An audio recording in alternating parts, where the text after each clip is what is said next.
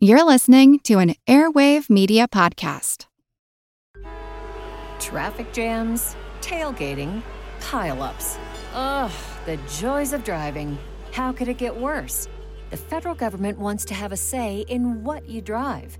That's right. The Biden administration's EPA is pushing mandates that would ban 2 out of every 3 vehicles on the road today. Don't let Washington become your backseat driver. Protect the freedom of driving your way. Visit EnergyCitizens.org. Paid for by the American Petroleum Institute.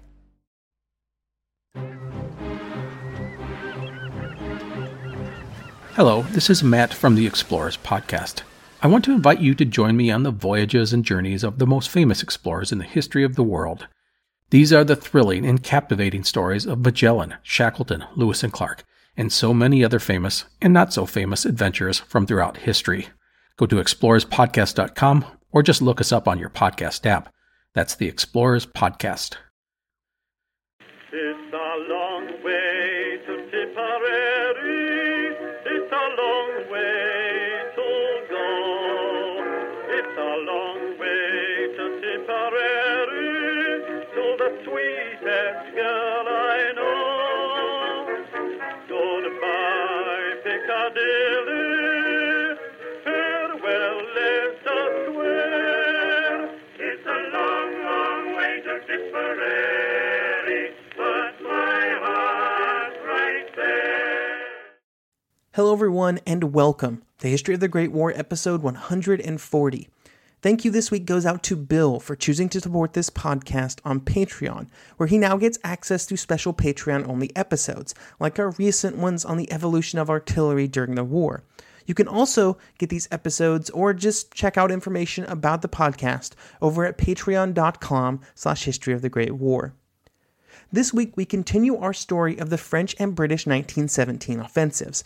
Last episode, we focused mainly on the planning that occurred in late 1916 and early 1917 that would set up the events for the rest of the year. These discussions between the French and British military and political leadership would lead to a plan for a simultaneous attack in early 1917. This week, we will dig deeper into the situation in March and April 1917, along with the French plans for the attack.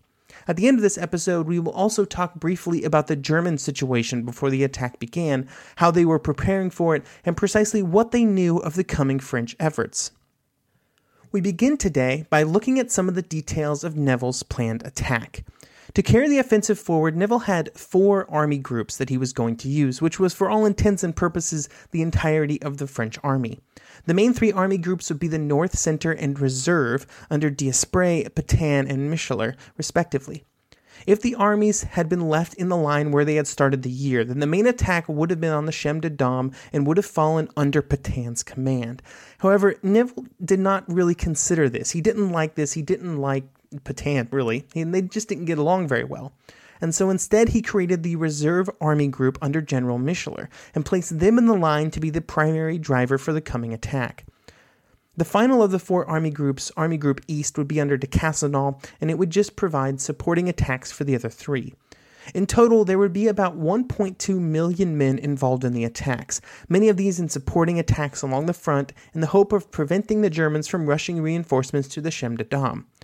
For this plan to be successful, the French had to make the Germans believe that the main attack could fall anywhere. They would fail at this task for reasons we will discuss later. Due to their central place in our narrative, let's focus on Micheler's army group for just a bit. Under his command, he had 3 armies, the 6th Army under General Mangin, and the 5th Army under General Maisel, and then the 10th Army under General Duchesne. Mangin was positioned on the left with 17 divisions, and Mangin's role in the attack was somewhat interesting due to the exact nature of the German line on this part of the front.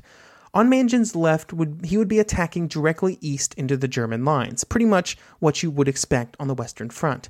However, east of Soissons, the German line bent back and ran almost straight east-west for 10 miles, at which point it then bent back south. This put Mangin in the interesting position of actually having most of his troops attack north, which is not something that you would generally consider when talking about the Western Front. Overall, Mangin was very optimistic, as he always was, and he believed that his men could advance basically a kilometer an hour, with 6 kilometers captured in the first 6 hours, which was a very bold estimate. To Mangin's right was Maisle's Fifth Army. Maisel had 19 French divisions and 2 Russian brigades under his command, along with 128 tanks to assist. The goals of the Fifth Army were even more ambitious than Mangin's, with the first 6 hours expected to yield 8 kilometers of advance. With the Sixth Army attacking mainly north and the Fifth Army attacking east, this would then set up the 10th Army, which was positioned behind them. Once the line was opened up by the advance of the other 2 armies, the 10th and its 13 infantry divisions and a cavalry corps would break into the German rear areas on the second day of the attack and push it forward. If all went well, the 10th would be 25 kilometers beyond the original front line by the second day and be out in the open. To accomplish all these lofty goals, all of the normal activities had to be done to prepare the area. Roads behind the front were widened significantly to facilitate the movement of men, guns, and supplies. Huge supply dumps were created for the artillery, and gun emplacements were set up to house the guns while they fired. Mile after mile of telephone cable was laid to provide communications. Neville would also provide the attacking troops with a large number of Sachet machine guns, roughly equivalent to the British Lewis gun, if you can picture that in your mind, in the hopes that these guns would provide for more mobile firepower for the infantry. There were also several 37mm portable cannon that would be taken forward by 2-man teams in the hopes that these could deal with German machine gun positions. All of these preparations were completed on a massive scale, but there was still hope that the French could maintain the element of surprise. While the French would be committing over 1 million men to the attack, they would also be using their tanks for the first time in a large-scale attack. There would be 2 main types of tanks that would be used by the French in 1917, the Schneider and the Saint-Chamond.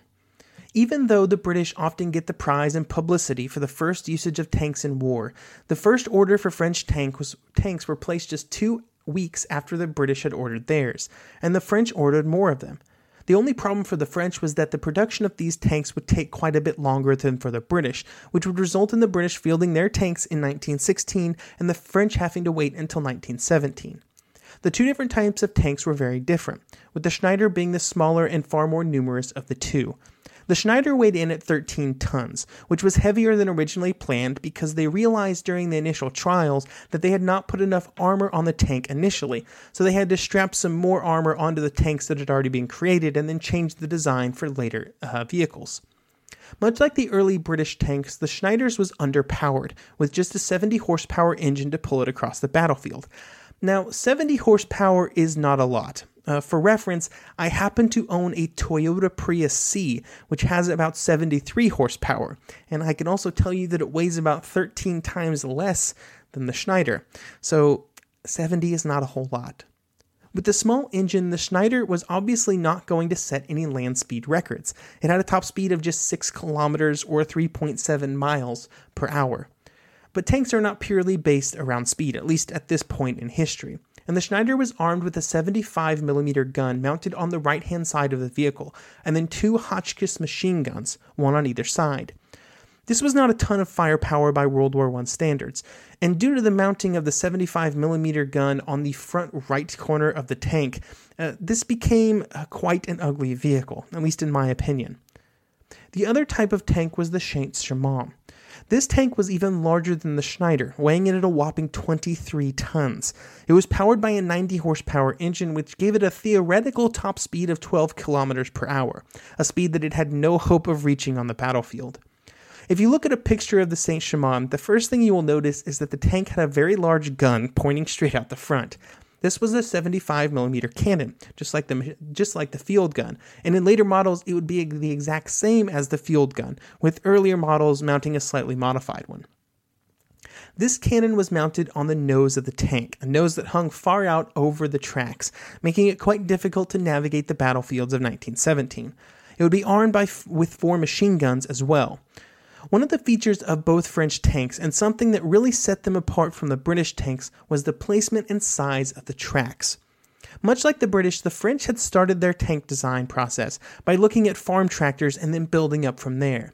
For the British, this resulted in the rejection of the small and narrow tracks of those tractors, with their replacement being the tracks that went all around the body of the tank, probably the defining characteristic that most people know about British tanks during the war.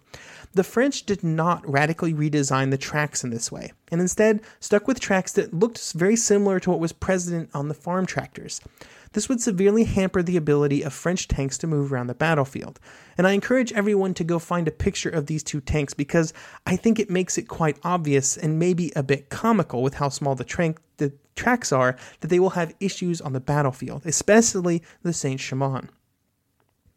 Nivelle planned to deploy as many tanks as possible for the attack, and the Schneiders were available in large numbers and were organized into 4 tank batteries, and then those 4 batteries were meant to be organized into groups, so really they were sort of set up like the artillery. Now, some of these groups were formed just a month before the attack began, with tanks coming in hot off the factory floor and with little time for the troops to get any training time with them. This push to get tanks to the front would pay off, with 128 Schneiders used for the attack. These would be joined by 4 Saint-Chamonds later in the offensive. Overall, the performance of these tanks would be disappointing. Much like earlier armored efforts, there would be problems with tank reliability and with their mobility on the battlefield. However, unlike previous armored efforts, there would also be the problem that the Germans had already had some experience fighting tanks. Maybe they weren't these tanks, but they were tanks. Even if they did not have perfect countermeasures worked out for the tanks, it robbed the French tanks of any of their shock value that they could have had if they'd been deployed earlier, or if the British tanks had not existed. As with previous attacks, the French divisions on the Chemin des Dames were well supplied with artillery. The 5th and 6th Armies alone would be given over 5,300 guns, including 1,600 heavy guns. This would give a concentration of a field gun every 21 meters and a heavy gun every 20 meters. This was far more than previous French attacks, and they would begin firing at the beginning of April, although the first few days it would be strictly registration and counter battery fire. The French would try to limit the amount of fire in these first few days to try and hide their true intentions, but by April 5th they would ratchet up the intensity all the way until April 16th when the attack would begin. The biggest problems would be keeping the guns fed as they went through a huge number of shells. Most of this difficulty came from the weather, but when all was said and done, during the entire course of the attack from April 1 to May 5th, the French would fire 11 million rounds. A critical component of these artillery barrages was observation from the air. For this effort, the French devoted hundreds of reconnaissance and spotting aircraft, but they would run into some problems. The first of these was once again the weather. In the 2 weeks before the attack, there was only one day that had completely clear weather. Every other day had fog, rain, snow, or strong winds, or some combination of all 4. This made any kind of accurate artillery observation from the air very difficult, and it was only complicated further by the Germans. At this point in the war, the Germans owned the skies over the French front, and this included the area over the coming attack. Since the artillery observation had to be done either over the line or beyond it, this made the job of French artillery spotters very challenging, risky, and deadly, but they did their best.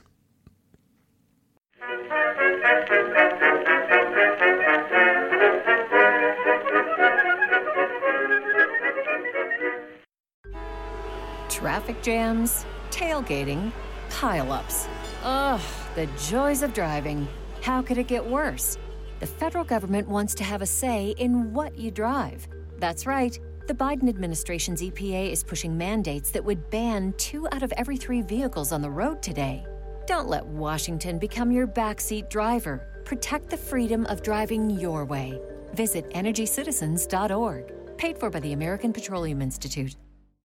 Napoleon Bonaparte rose from obscurity to become the most powerful and significant figure in modern history. Over 200 years after his death, people are still debating his legacy. He was a man of contradictions, a tyrant and a reformer, a liberator and an oppressor, a revolutionary and a reactionary. His biography reads like a novel, and his influence is almost beyond measure. I'm Everett Rummage, host of the Age of Napoleon podcast, and every month I delve into the turbulent life and times of one of the greatest characters in history, and explore the world that shaped him in all its glory and tragedy. It's a story of great battles and campaigns, political intrigue, and massive social and economic change. But it's also a story about people, populated with remarkable characters. I hope you'll join me as I examine this fascinating era of history. Find The Age of Napoleon wherever you get your podcasts.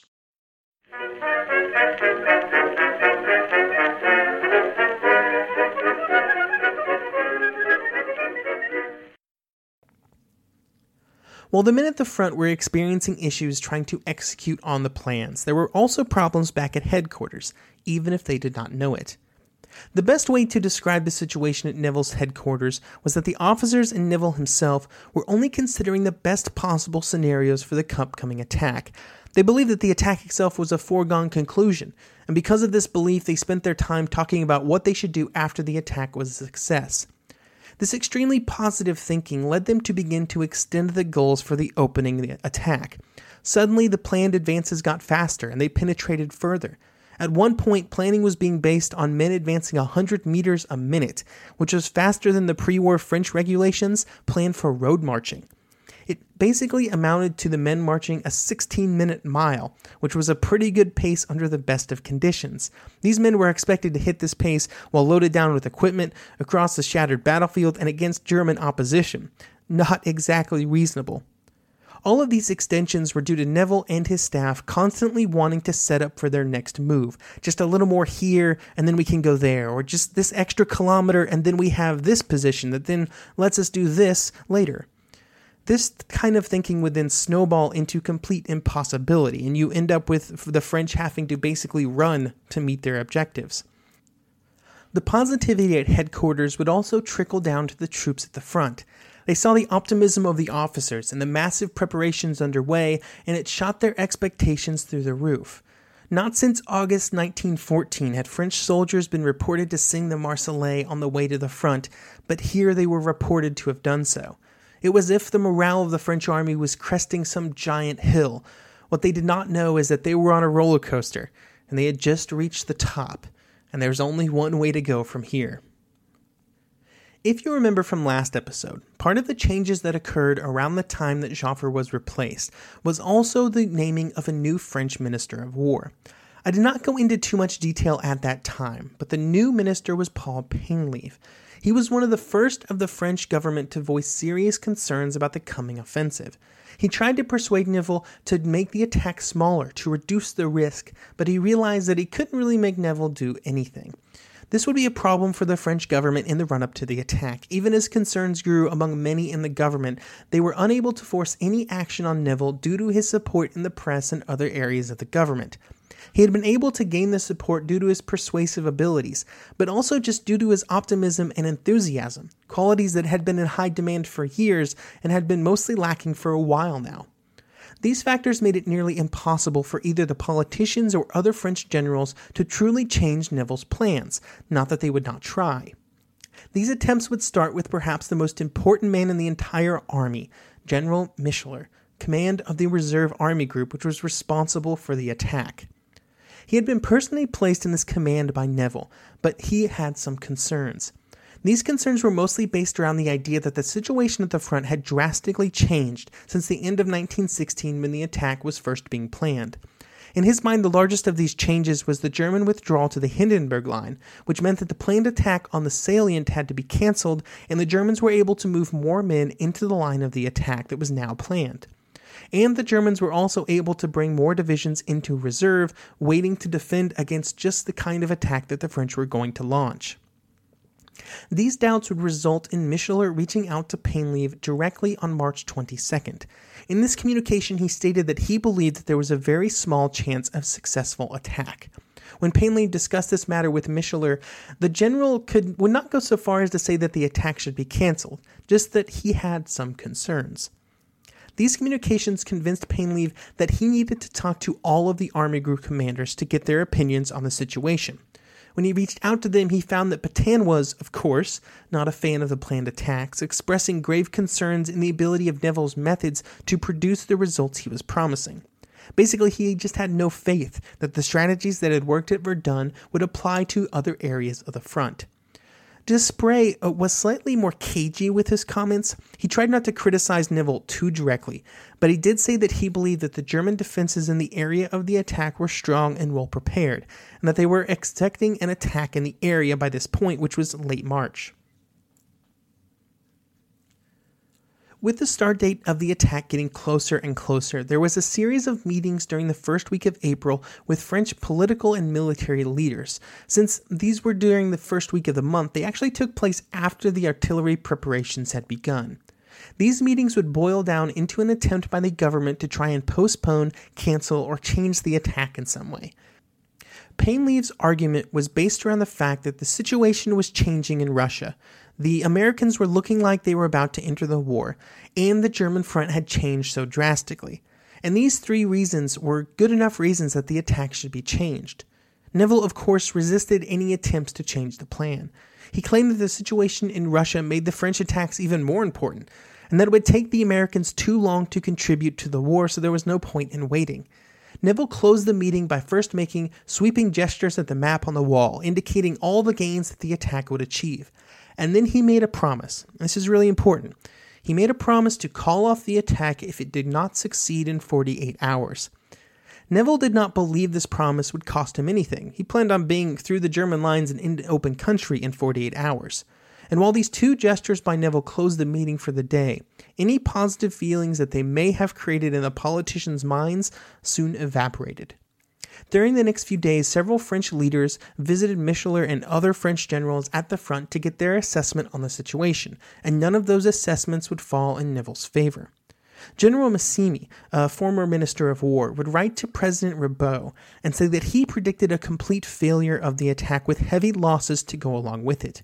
He closed out his letter to the president with, quote, "I summarize here the opinions of the most highly regarded leaders of the army, and most notably the leader himself who will direct the approaching offensive, General Micheler." End quote. These assessments would lead to the next round of meetings on April 6th.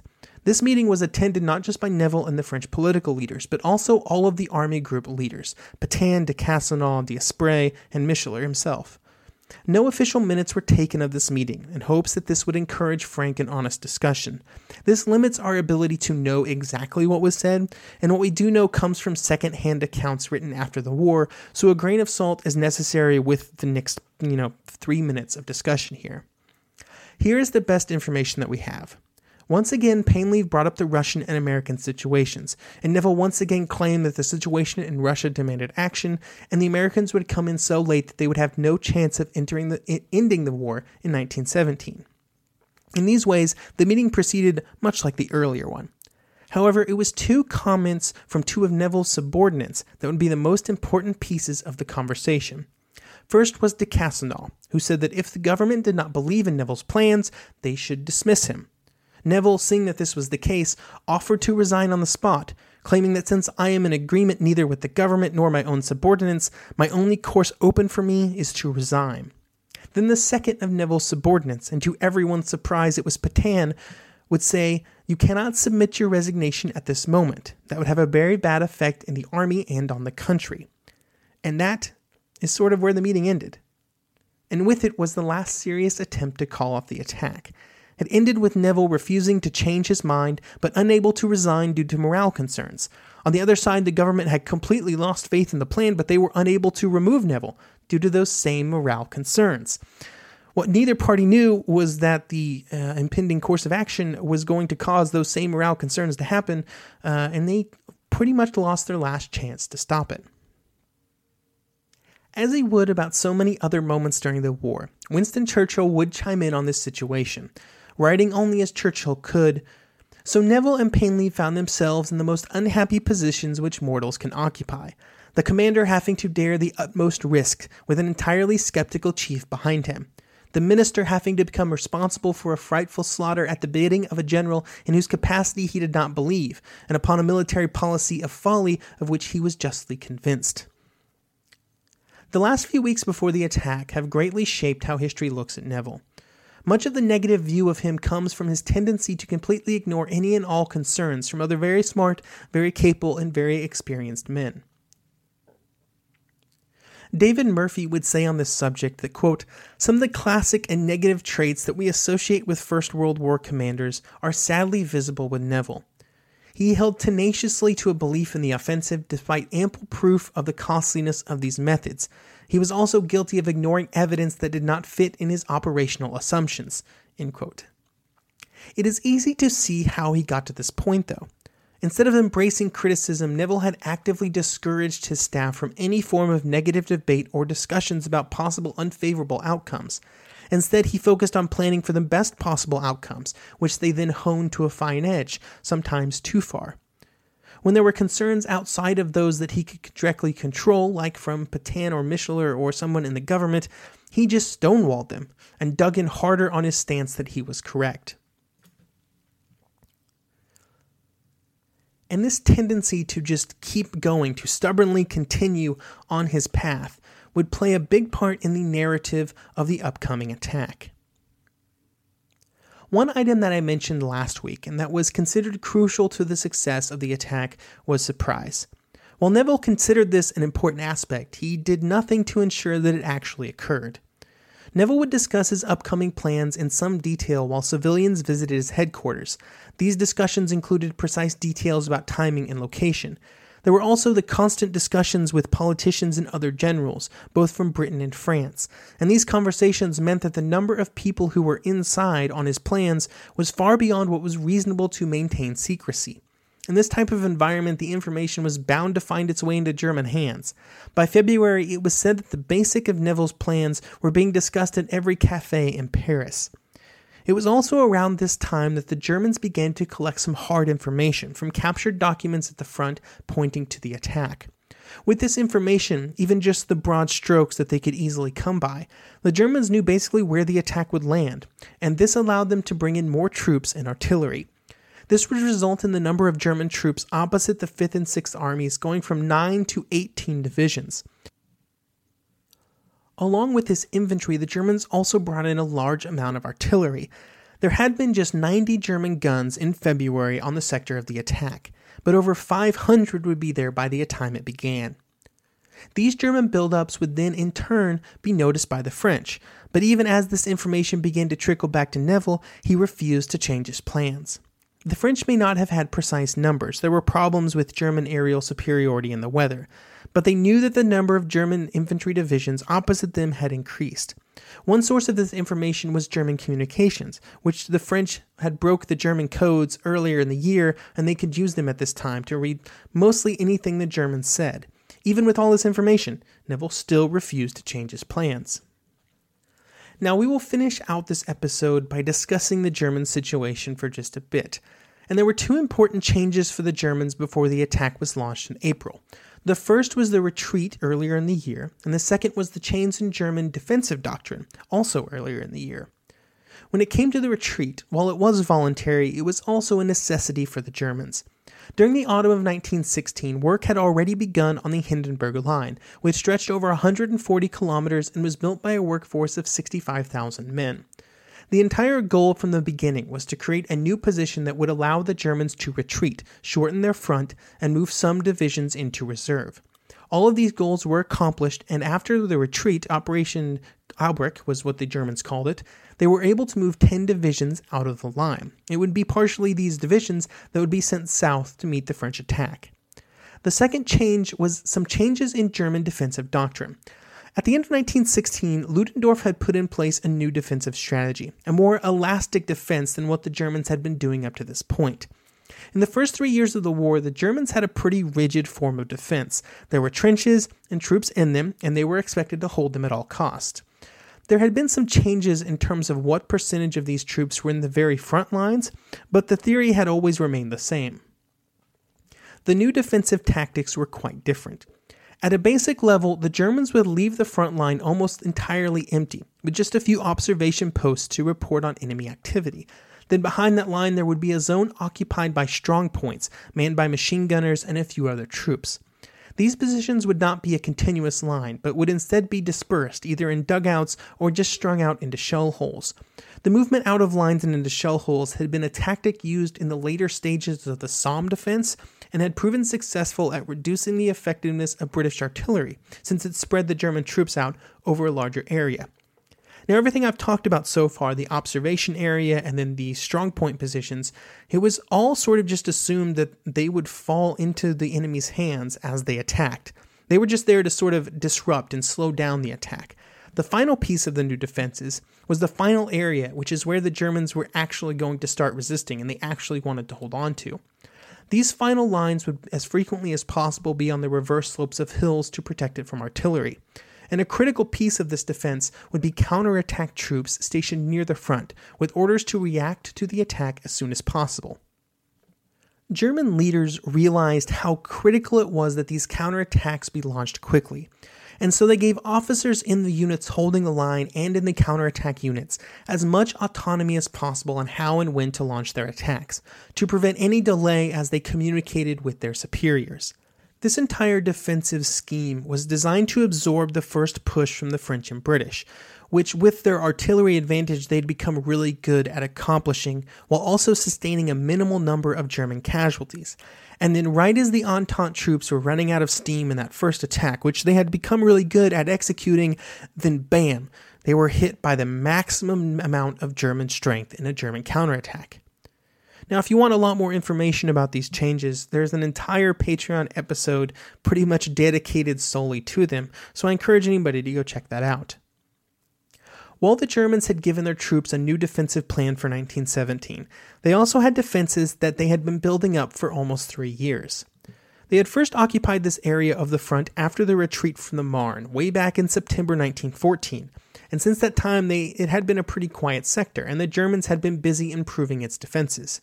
They controlled the ridge line, and they had planted the normal types of defenses like barbed wire, machine gun nests, trenches, deep dugouts, all the items that the German defenses had become known for. They were also able to take advantage of abandoned underground stone quarries that dotted the ridge. These created the perfect shelters for German troops before the attack. They were completely artillery-proof and large enough to allow counterattack troops and supplies to remain safe. The Germans had built their entire defensive system around these mines and shelters, with their exits perfectly placed to provide maximum assistance to the defenses. Outside the Hindenburg Line, these were probably some of the most formidable German defenses on the entire front. While the Germans would eventually have a pretty decent idea of what the French were about to do, this was not where they started 1917 at.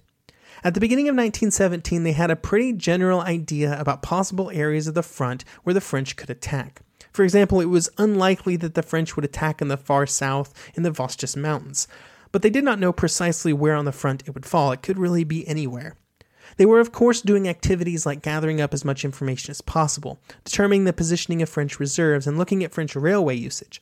And these activities would lead them to believe that the attack would occur along the Aisne River in Champagne as early as February.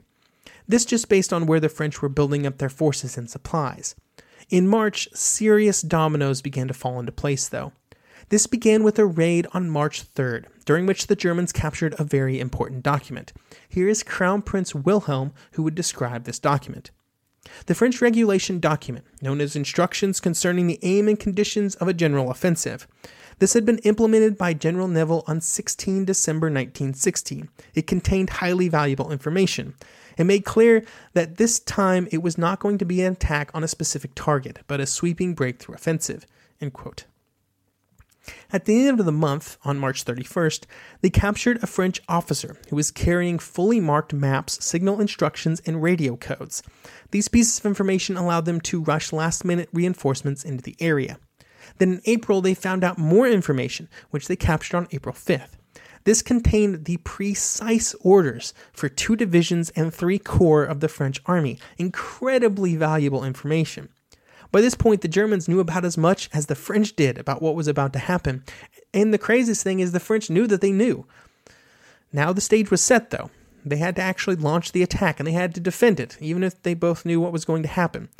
I hope you will join me next episode as we cover the beginning of these attacks, in what is set up to be another very long episode. Goodbye, Piccadilly, farewell, let us swear. It's a long, long way to Tipperary.